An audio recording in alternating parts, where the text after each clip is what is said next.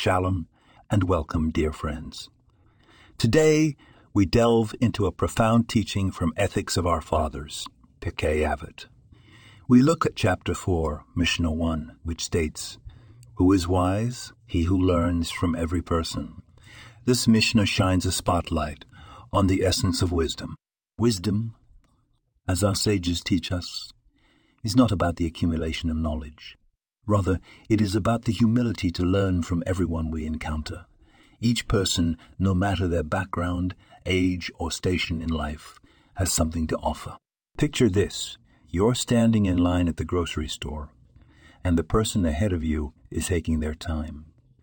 Instead of becoming impatient, consider it an opportunity to learn patience and understanding.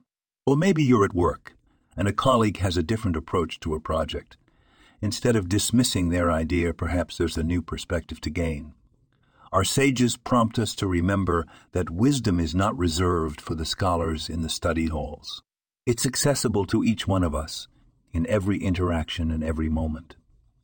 The world is our classroom, and every person we meet is a potential teacher. So let's carry this lesson into our daily lives. Let's open our hearts and minds to the wisdom that surrounds us, cultivating humility and understanding.